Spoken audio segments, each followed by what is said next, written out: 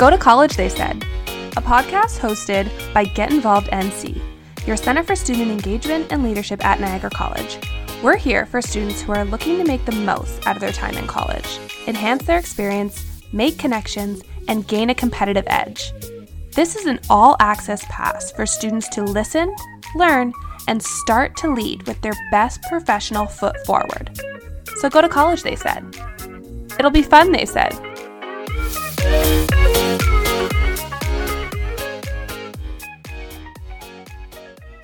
Hello, and welcome back to Go to College, They Said, your NC podcast. It is your host, Cecil Sarah, here for another episode. This week, we are recapping our workshops from our Get Involved Week workshop series. So we have had a couple different workshops running over the past few weeks to really help, 1, you get involved, 2, understand why it's important, and 3, how to make what you are doing outside of the classroom work for you. Like I said, Get Involved Week has been happening Get Involved Month has been happening over the past month. Here's a little recap on the workshop of why it's important to stand out and put your best professional foot forward. First, I want to talk about where you can find these recordings of the actual workshops.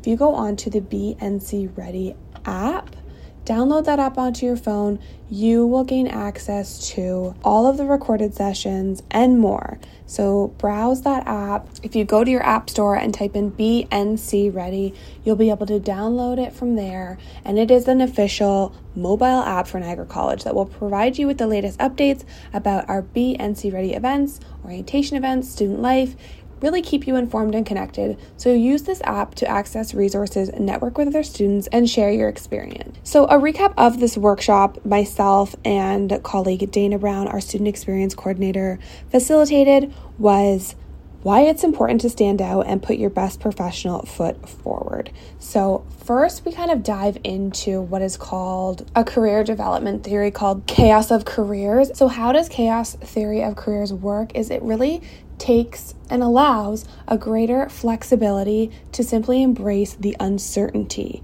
as the core principle of it all, which I think is really applicable to this past, I want to say year, but it's been 2 years. This really takes the approach that our career paths are not always linear or measurable or predictable. And I think that's really, really true in a lot of cases.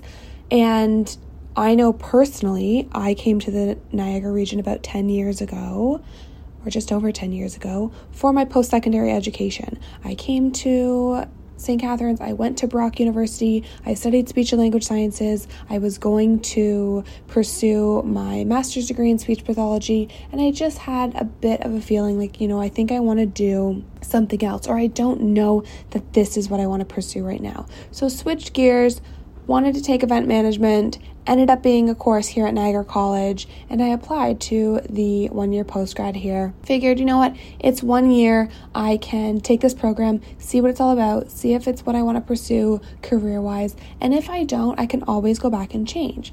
But turns out I really loved it, and that's how it kind of changed the trajectory of my career. And so I think it is that unique combination of educational experiences that allows for our career paths, again, not to be so strict and linear and on one straight and narrow path. The chaos theory of careers suggests that we don't always need to follow a set path. The main principles of this theory is to be, 1, open-minded and curious. Really encourage exploring and having a productive attitude, being spontaneous that will kind of lead you to discover interesting career possibilities that you wouldn't have anticipated, and really trust in the exploration process of the self-discovery that you are going to have in your programs. Connect with your professors, see what they did in their background, see what isn't really your first thought of maybe a career in that field of study, and just know what your options are, or at least do the work to explore it. Another main principle is to experiment with new things and look for clues. Take risks and go with the flow. Use your intuition as kind of a guiding force to making sound decisions. The third principle is to take baby steps. And I really love this because sometimes you get tunnel vision and you think long term and you're trying to make these leaps and bounds, when the more you focus your energy on taking small steps and moving forward slowly in small progressions, the more likely you will see results. Another principle is to understand the bigger picture. So while you're taking those baby steps, be able to look at a situation and look from the outside in. And so it might not be immediately clear to you what you're going to do or what you want to do, but to give yourself the perspective of exploring long term is important to understand. And lastly, receive constructive feedback whenever possible. Really find out what works and what does not work for you in your career path. And I think the biggest advantage of the chaos of careers theory is that it really myth busts the idea of having the only option of the traditional career ideas and theories. And sometimes there's not a quote unquote right plan, and obstacles can be seen as more of an inevitable part of the career journey, and take advantage of leveraging these experiences and being able to speak on them in a way that propels you forward and makes you resilient in these kind of times of uncertainty. So if you can in fact take advantage and empower yourself to look at your experiences, whether they are planned out or not, if you're going on and off the same path, just know baby steps along the way will help move you forward and really help you prepare for changes and challenges along the way. Moving into more of why it's important to stand out. So what we mean by stand out is that in your program, you're all going to graduate with the same degree or diploma. You're all going to go for that similar jobs, the handful of jobs that are available, and you're going to have the education. Those are the hard skills. What makes you stand out is everything else that you've done. So maybe you got involved with the leadership program. Maybe you were a mentor or had a mentor. Maybe you put in that time to network with your peers or with your faculty, or maybe you joined or started a SAC club. What else have you done outside of your academics and learning and understanding and perfecting the coursework and the knowledge of that? What else do you have? That's going to set you apart. That's what's going to make you stand out. So it is important to give yourself more opportunities to speak on more experiences. And I say this knowing that a lot of students have a lot going on. Everyone has a different story. Everyone has different responsibilities. But if you can dedicate one additional part to yourself, whether that is you're going to read a new book every month, or you're going to make a connection in your class every week, or you're going to stay after that set class or go to faculty drop-in hours, and just do that one thing once in a while to give yourself that competitive edge, give yourself that leg up or that head start, and it will really help you stand out once it comes to applying for those jobs in your field or going for that interview. You will have more experience to speak on, and you'll understand more about the direction you want to go in your career as well. It's also important to always put your best professional foot forward. So we always say to students, everyone you connect with, everyone that you kind of come across and meet here in your NC journey is a potential employer, or they are connected to a potential employer. You always want to be putting your best professional foot forward. And what that looks like is communicating professionally. So on email, in your chat rooms, in your courses, classes, with your peers, on your social media. You're always wanting to put forth the best version of you in a professional way, whether you're in person or online. You also, on top of your communication, you also want to show initiative. So put yourself out there. Like I said, introduce yourself to your faculty. Make connections with your peers.